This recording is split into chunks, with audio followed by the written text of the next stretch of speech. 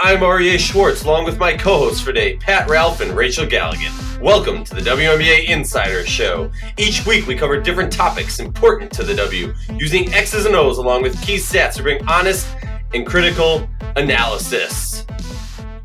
This episode, we're one game into the series of the semifinals. Excuse me, getting a little ahead of myself, and they were good games. I mean, Mercury lost it kind of at the end, but let's do a little quick recap. I'll go first, then Rachel, move down the line. Rachel, and then Pat. My first thing for the Atlanta-Washington game, we're kind of keeping this to 1 to 2 lines. I don't use periods, so mine are no. But the Dream versus Washington, to me, it was basically, where's Dream's offense? And honestly, Rachel, I think you tweeted this out at one point. This was arguably one of the worst defensive outings for Atlanta all season. So, when Deladon goes off like that and you have other players like Tolliver showing up for parts of the game like she always does, they're a scary team. Atlanta needs to show up. Rachel, your thoughts?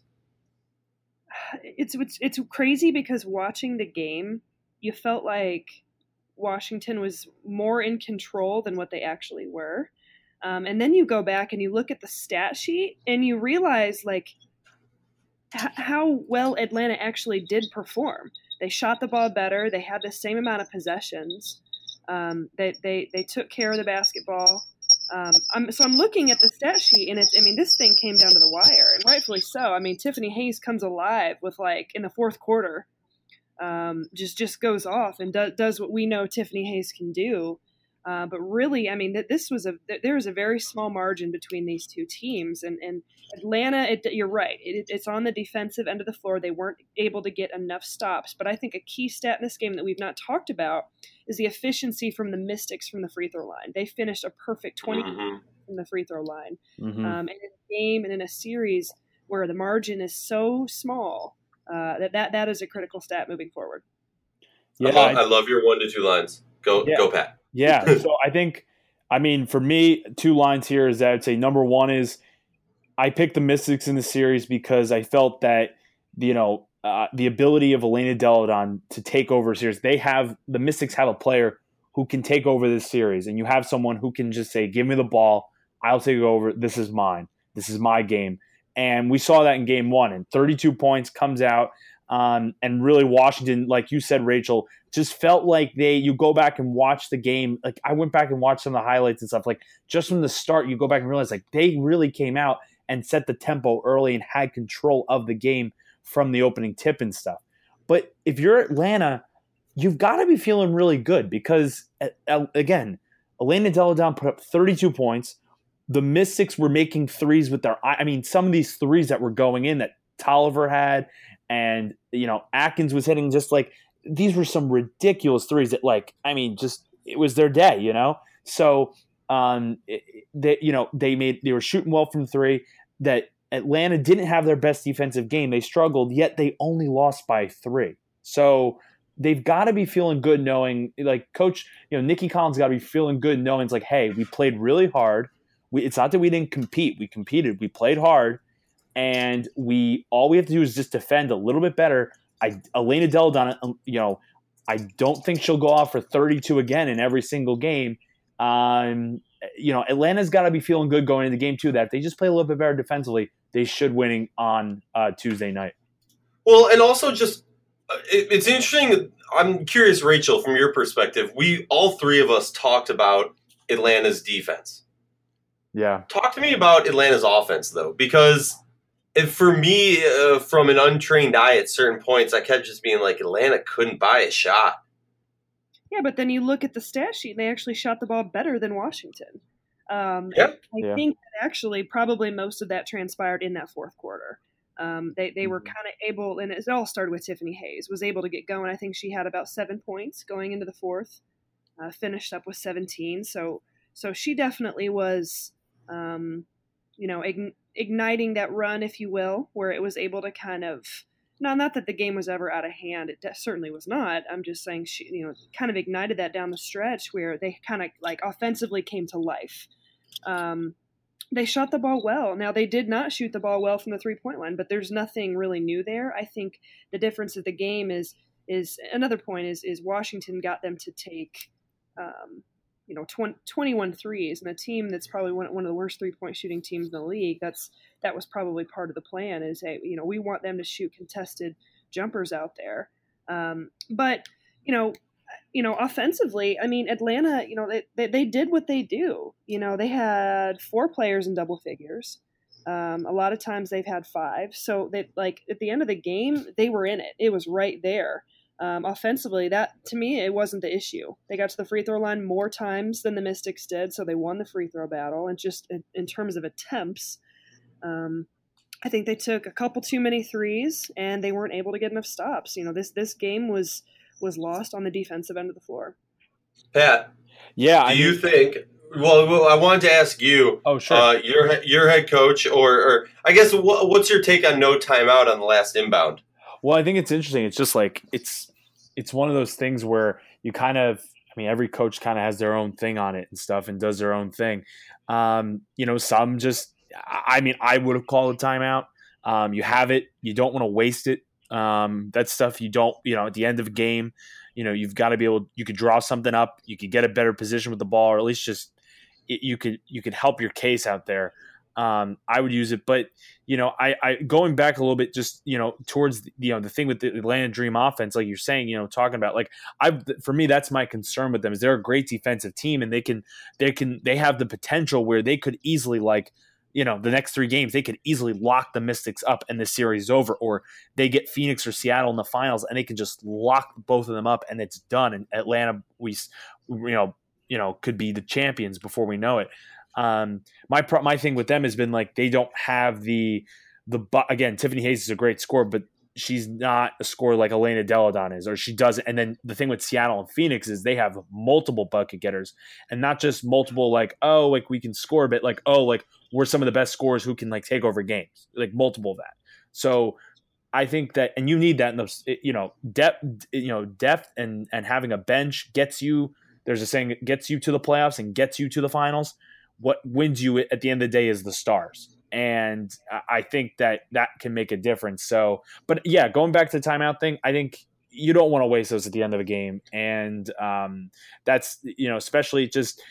There was like 0.5 seconds left. Yeah. Yeah. So it's, you know what, it's interesting. And you know what, we may look back on it and you're looking at with the rest of the series, like, man, should they have done that? Should they not? But we'll see. Coaches do it differently, and some coaches prefer to do that, others don't. So it's kind of at the coach's discretion, and just, everybody does it differently. Rachel, so, that's something that I kind of wanted to ask you also, is do you think that falls more so on the player who's doing the inbound or the coach? That's probably situational. My initial reaction would say the coach. Mm-hmm. And I agree with you, Pat. Teams have different identities. Teams have different end of game mentalities, and there's understandings there between the players, the coaches, and in those different types of situations where just your casual viewer doesn't always understand that. A lot of that's instincts and understanding, like, letting players go make plays, and sometimes there's the mindset of, like, let's not call a timeout because we don't want to give them a chance to set up or maybe potentially run something different that throws us off. So there's a lot of factors that go into play there. But I don't know. I mean, I think it's neither here nor there. At the end of the day, I think that probably the right call was made. You gotta these guys have been together since May. Yeah. We've been together nonstop, and these coaches know when and when not to make those calls. So one thing that's just jumping out at me on the stat line when we talk about Atlanta and their defense, and sorry to Mystics fans, I mean, you guys kind of just dominated throughout the game, and then, as you said, Rachel, at the end, they were able to pick it up for Atlanta to make the stats look a little bit better. But all right, look at this stat. All right, total turnovers, 4 turnovers for the Mystics and 8 for Atlanta, which has got to be like a playoff low for total amount of turnovers in a game. I was actually going to bring that up. That's an incredible stat from Washington. Yeah, good call. Very good call.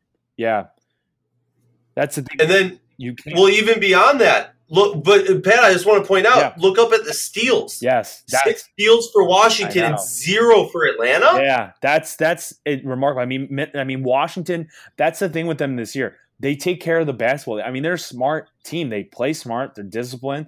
They're focused. I mean, that's a coach. That's a Tebow coach team. I mean, they're not going to make a lot of dumb mistakes. The floor. His team's floor is very high. The ceiling might not get high, with some people critique, but the floor is very high, which is why they're a pretty consistent playoff teams and always are going to be, punching around for, in the playoffs and stuff. But that's really impressive to see Washington play well defensively. Again, it goes back to what we were saying. This wasn't Atlanta's best defensive game, yet they only lost by 3. So Atlanta's got to be feeling good knowing we're going to play better defensively. They're not going to – I just cannot foresee this happening 2 nights in a row. They're going to do this. They're going to play better defensively, and they know that the Mystics are not going to make – most likely are not going to go – they're going to – some of those threes that were going in for Washington on Sunday are not going to go in on Tuesday night. And Elena Delle Donne is not going to just have this superhuman – she may, but she may not have this superhuman performance. So I think – Atlanta, it was just one of these things where probably that was one of the worst performances defensively that we've seen from Atlanta since like the first week or 2 of the season. Yeah, Rachel, I want you to talk about that real quick because I know you want to say something about that. And then we're going to get into predictions / your 2 key players, one on each team. No, I just think they're impressive stats. I mean, to only have 12 combined turnovers between both teams and I think we're going to have a replica of that on Tuesday night. I really do. I think a lot of it is kind of, again, the IQ that we're talking about and how well both of these teams are coached. The steal thing is a factor. Again, defensively for Atlanta, was the mindset more so, well, let's kind of be on our heels and let's play it safe and hope that we get Washington missing shots from the perimeter, because I think that's one way you can look at it. With Washington kind of living and dying, not necessarily all the time, but by that 3 ball. That's kind of what this offense has been about, is getting up as many threes within rhythm that makes sense within their offense. Maybe, hey, let's just hope that they're missing shots and we can get them to miss threes and we can rebound the basketball because we know that that's what we do well. But I don't know. I almost felt like Atlanta almost played it a little too safe, in my opinion, and it shows in that steal line. All right, Rachel, I want you to hit me with your game predictions for Game 2, and then, or before, your choice, one player from each team that you find as the most important, the key to that team winning the next game or the series. Okay, Game 2, the Mystics taking on Atlanta. I have got Atlanta winning this one. I think Mystics are going to struggle from the 3-point line. For the Mystics, I'm going to really reinvent the wheel here and get really philosophical. I'm going to go with Elena Delle Donne. Wow, so original. Wow, never heard that one. Hot take. There. Delle Donne, she has a lot of weight on her shoulders. I think in order for them to win this series, she's going to have to – I don't know that it's feasible to say she needs to get 30 a night, but she's got to be in the upper 20s, in my opinion, to give them a chance. For Atlanta, I'm going to go with Elizabeth Williams. Her playing well, her coming up with a double-double each night. She's pretty consistent. She's pretty steady. But being able to give them another 15 and 14 and just be as efficient as she is being, shooting the ball well, taking smart shots, getting herself to the free throw line. She's such a key factor to what they do night in and night out. Moving on. All right. So prediction, Pat. I'm also going with Atlanta. I think they'll tie it up. The thing with the dream for me is, like, I've always felt this way this year, is that for them, they need to establish themselves early and often. They need to establish that tempo and that defensive intensity from the tip. They didn't do that in Game 1. You saw the Mystics got off to a strong start shooting the ball, and that kind of set the tone for the rest of the afternoon, even though they only lost by 3. Atlanta needs to come out aggressive, and I think they will. They know their backs are against the wall. They're down 1-0. They don't want to go down 2-0 with the possibility of getting swept or being bounced out in 4 on Washington's home floor. So I think they're going to come out with energy. I think they're going to come out ready to play, ready to play and set that tone defensively. I don't think, like Rachel said, I don't think Washington's going to shoot as well as they did in game one. I think they're going to regress to the mean a little bit. And I think Atlanta ties it up. They're too good of a defensive team, I think, to lose 2 in a row at home. This is a well-coached team. They play hard. They're physical. And I'll go with that. So my key players, for me, I'll start with Washington on this. I am going to be not as original as Rachel and say Elena Delle Donne. I am going to go with Kristi Toliver.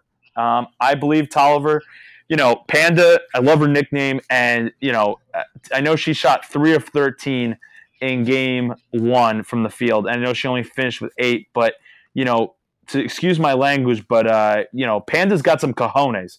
And she shows up to play in the playoffs. And,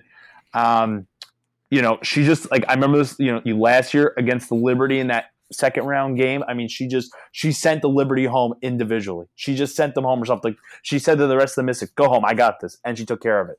She can do that. And she's got that. She doesn't have to score a lot to have a big impact on both ends of the floor. And she's got leadership. She has the experience from her days in LA that she's brought here to Washington. I just love her poise and intensity on the floor. So I will go with Kristi Toliver. Panda is a force to be reckoned with. And then Atlanta, I got to go with Jessica Breland.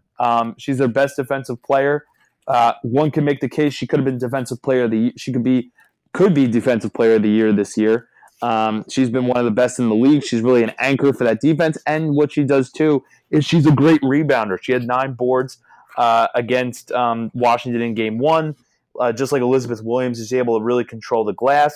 And I think that she's going to be key to limiting second chance opportunities for Washington in this game to keep them at one shot only, 1 and out possession. So I will go with Jessica Breland for the Dream. And now I'll pass it back over to you, Ari, for your thoughts. I hate to agree with you guys, but I think Atlanta wins the game. For many, many reasons that you guys all said. The one thing I'll put the cherry on the top. In the press game conference after the post-game presser, tongue twister, Coach T talked about, and all the players talked about, the importance of an early start on the road and how they learned it last year with Minnesota, and the ability to steal a win at home can kind of flip the pressure to the higher-seeded team. So in my mind, reading between the lines, this team was extremely motivated for game one. I see that motivation, and don't take this in like a too negative a way. I see that motivation kind of trickling down a little bit. They feel like, all right, Atlanta's back's against the wall. We've put the pressure on them. I expect DC to come out less fiery and Atlanta to pull off a nice win. For me, I'm going to reinvent the wheel. Tiffany Hayes. Tiffany Hayes, with Angel gone, Tiffany Hayes needs to be on that caliber. Like you talked about, even teams, depth gets you to the playoffs. But there needs to be a player to step up to win the championship. Obviously, Renee Montgomery has that experience and brings that to the Dream. For me, to win it, it's Tiffany Hayes. For Washington, somebody I have never hyped up. All right, I'm not even going to pretend. Natasha Cloud. Hyped her up? Case, match, story. Nah, yeah, right. it comes down to her completely in my mind. I've talked about this a billion times, so I won't even waste the time, but she runs the wheel for this team. Moving on to Phoenix versus Seattle. I'll go first with my 1 to 2 lines, and then we'll go Rachel, and then we'll go Pat. Honestly, like, my one line for Seattle is they are Seattle. They played like Seattle. My one line for Phoenix is where the heck was Brittany Griner? Rachel, you're up. Oh, this was a frustrating one for Phoenix. This was one of those games where you're on the road. You are not going to get any calls. You've got, X number of thousands of fans just like heckling you, going at you. I mean, Key Arena was absolutely like out of control the other day. It's a hostile environment. It's a very difficult situation. You're not getting any calls. We saw Taurasi almost lose her mind before halftime. Every call that was made, Phoenix was reacting to it. So I felt like they were able to kind of get in their heads pretty early on. not necessarily Taurasi, not necessarily Bonner, maybe Griner a little bit, who was very frustrated. But it kind of took Phoenix out of their rhythm. It took them; they were kind of like shook a little bit in their heads, and whatever it was, I don't know, but they weren't like running down the island and doing what Phoenix did. So this was not the Phoenix team we late. This was a very, very frustrating game for them, where really nothing was going their way, and you needed to when you're at Seattle, you're at the best teams, like you're in their home court. I mean, you need things to go your way. So I felt like they didn't necessarily handle that adversity the best. I think it got better in the fourth quarter. This is way longer than 2 sentences, so I apologize. But they're going to have to be better between the ears mentally, and this isn't everybody. This is just a few of them. On Tuesday night to give themselves a chance. Well, for me, from looking at it from Phoenix and Seattle's perspective, I think Phoenix, you mentioned it, both you mentioned, especially Ari, about Brittany Griner. I mean, they need more from her in game 2 if they're going to have a chance. I mean, you cannot, to get only 13 points out of her and only 4 rebounds, you need more. And I know she had 5 fouls. It was just a frustrating game like Rachel was talking about for them. I mean, if this game is going to be what this series is, if this is a foreshadow of what's to come, I think we're getting a 5-game series. I mean, these two teams are fun to watch. A lot of offense getting up and down the court. Both teams shot the ball really well. It was a good offensive game for both teams. Phoenix, you need to get to the line more. I mean, the Mercury are a team that can slow. I wrote about this. Slow the game down. Don't try to outrun Seattle. I know that Phoenix can run, but don't try to outrun them, because that's the Storm. Like, that is only advantage them. That's how they are going to try to win these games, by running teams off the floor in a blowout.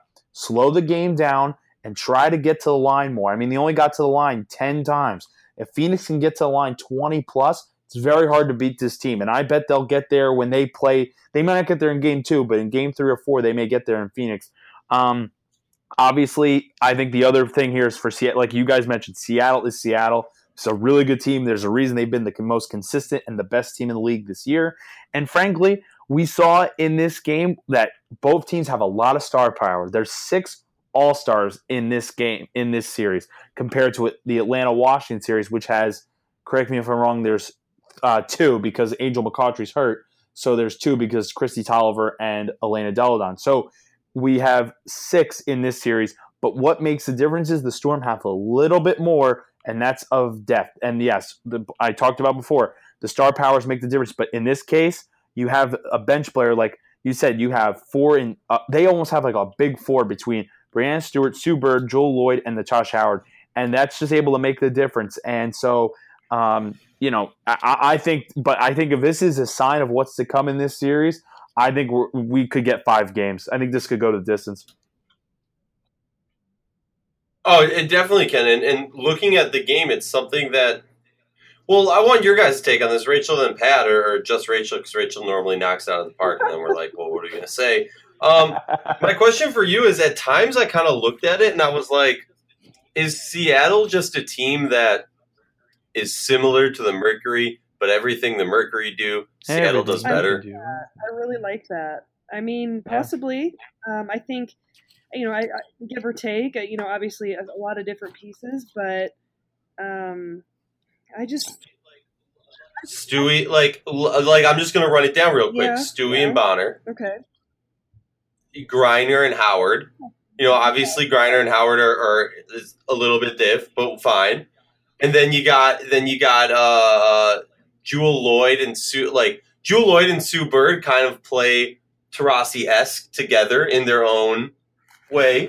I don't know. That's just the way I look at it. That they have that same I've never thought of it that way. That's an interesting way to look at it. I don't know. I kind of have this eerie sense in my mind that like it's not going to go to 5. I think Seattle is just like, they're just that much better than Phoenix, right? I mean, right now, from what we saw the other night, and I don't know that I am a huge fan of where the Mercury's headspace is, and maybe they'll bounce back. I'm not sure, but Seattle is they are such a unit. They are all on the same page. You don't see them losing their heads and turning on each other and all that crazy stuff. I mean, they're completely on a mission, and it's going to take your best night to even have a chance to beat them. Yeah. You know? Yeah.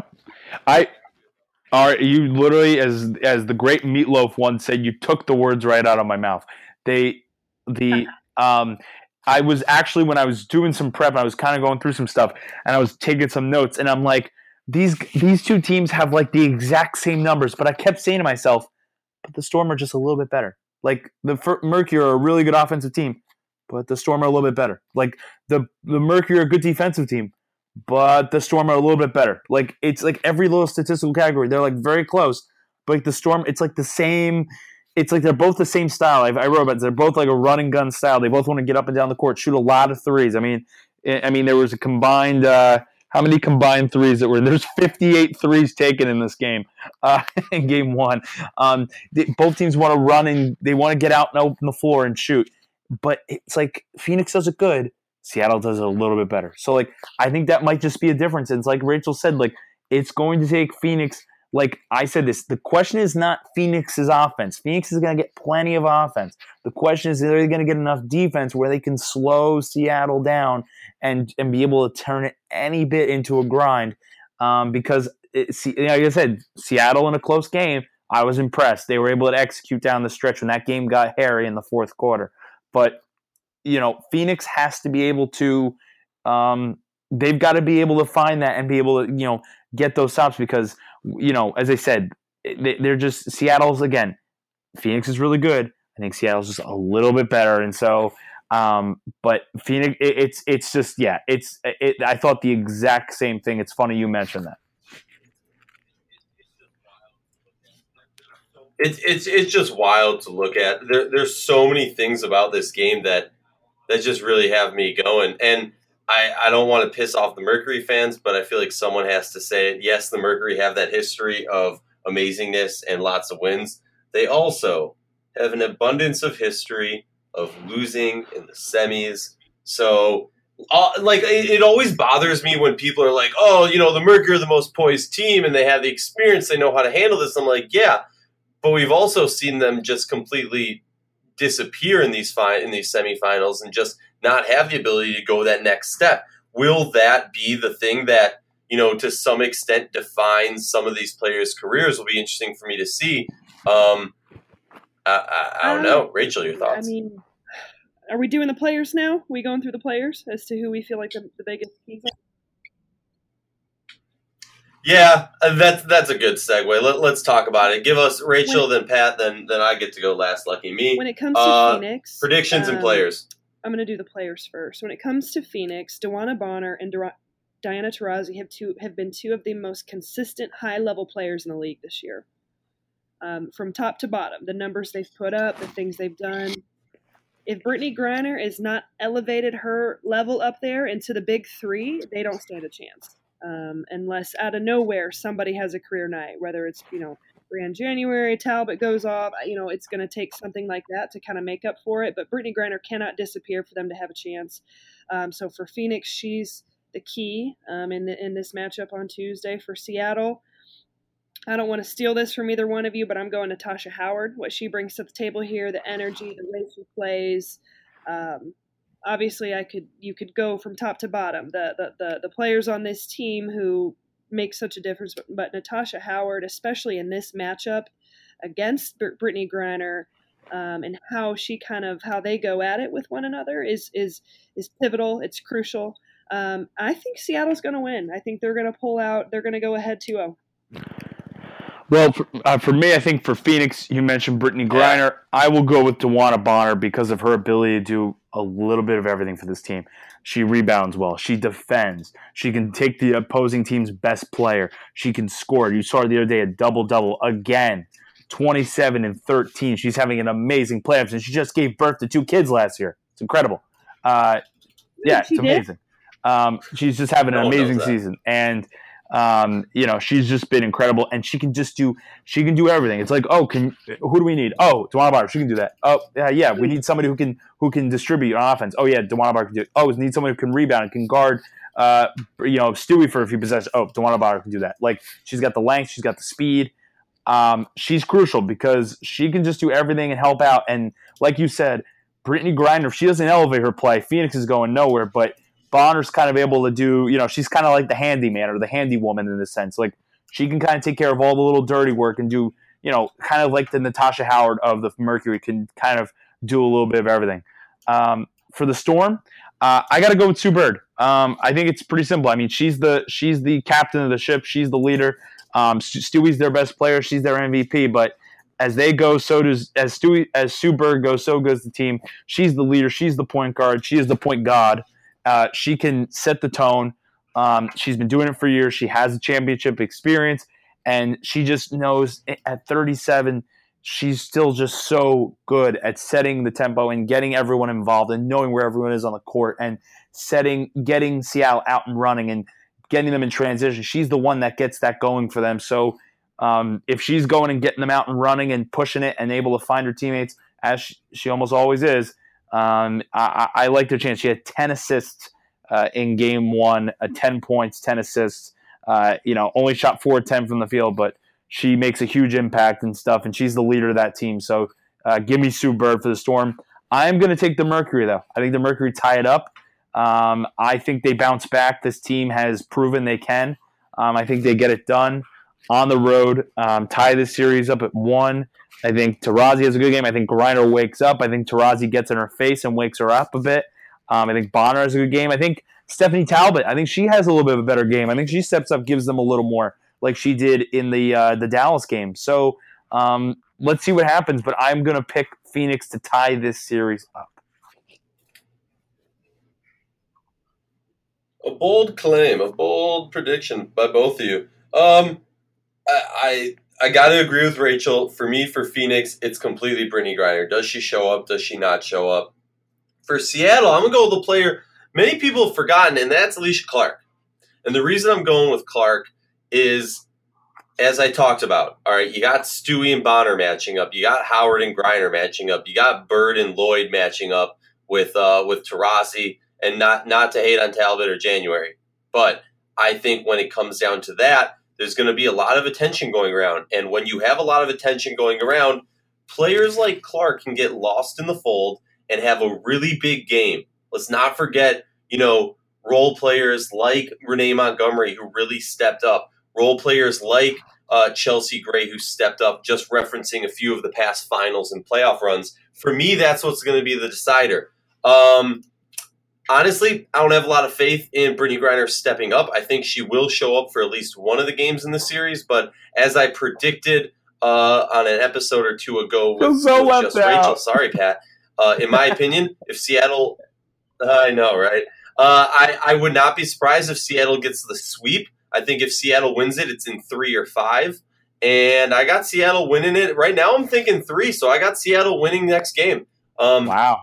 I don't know if that's a crazy take, but that's the take.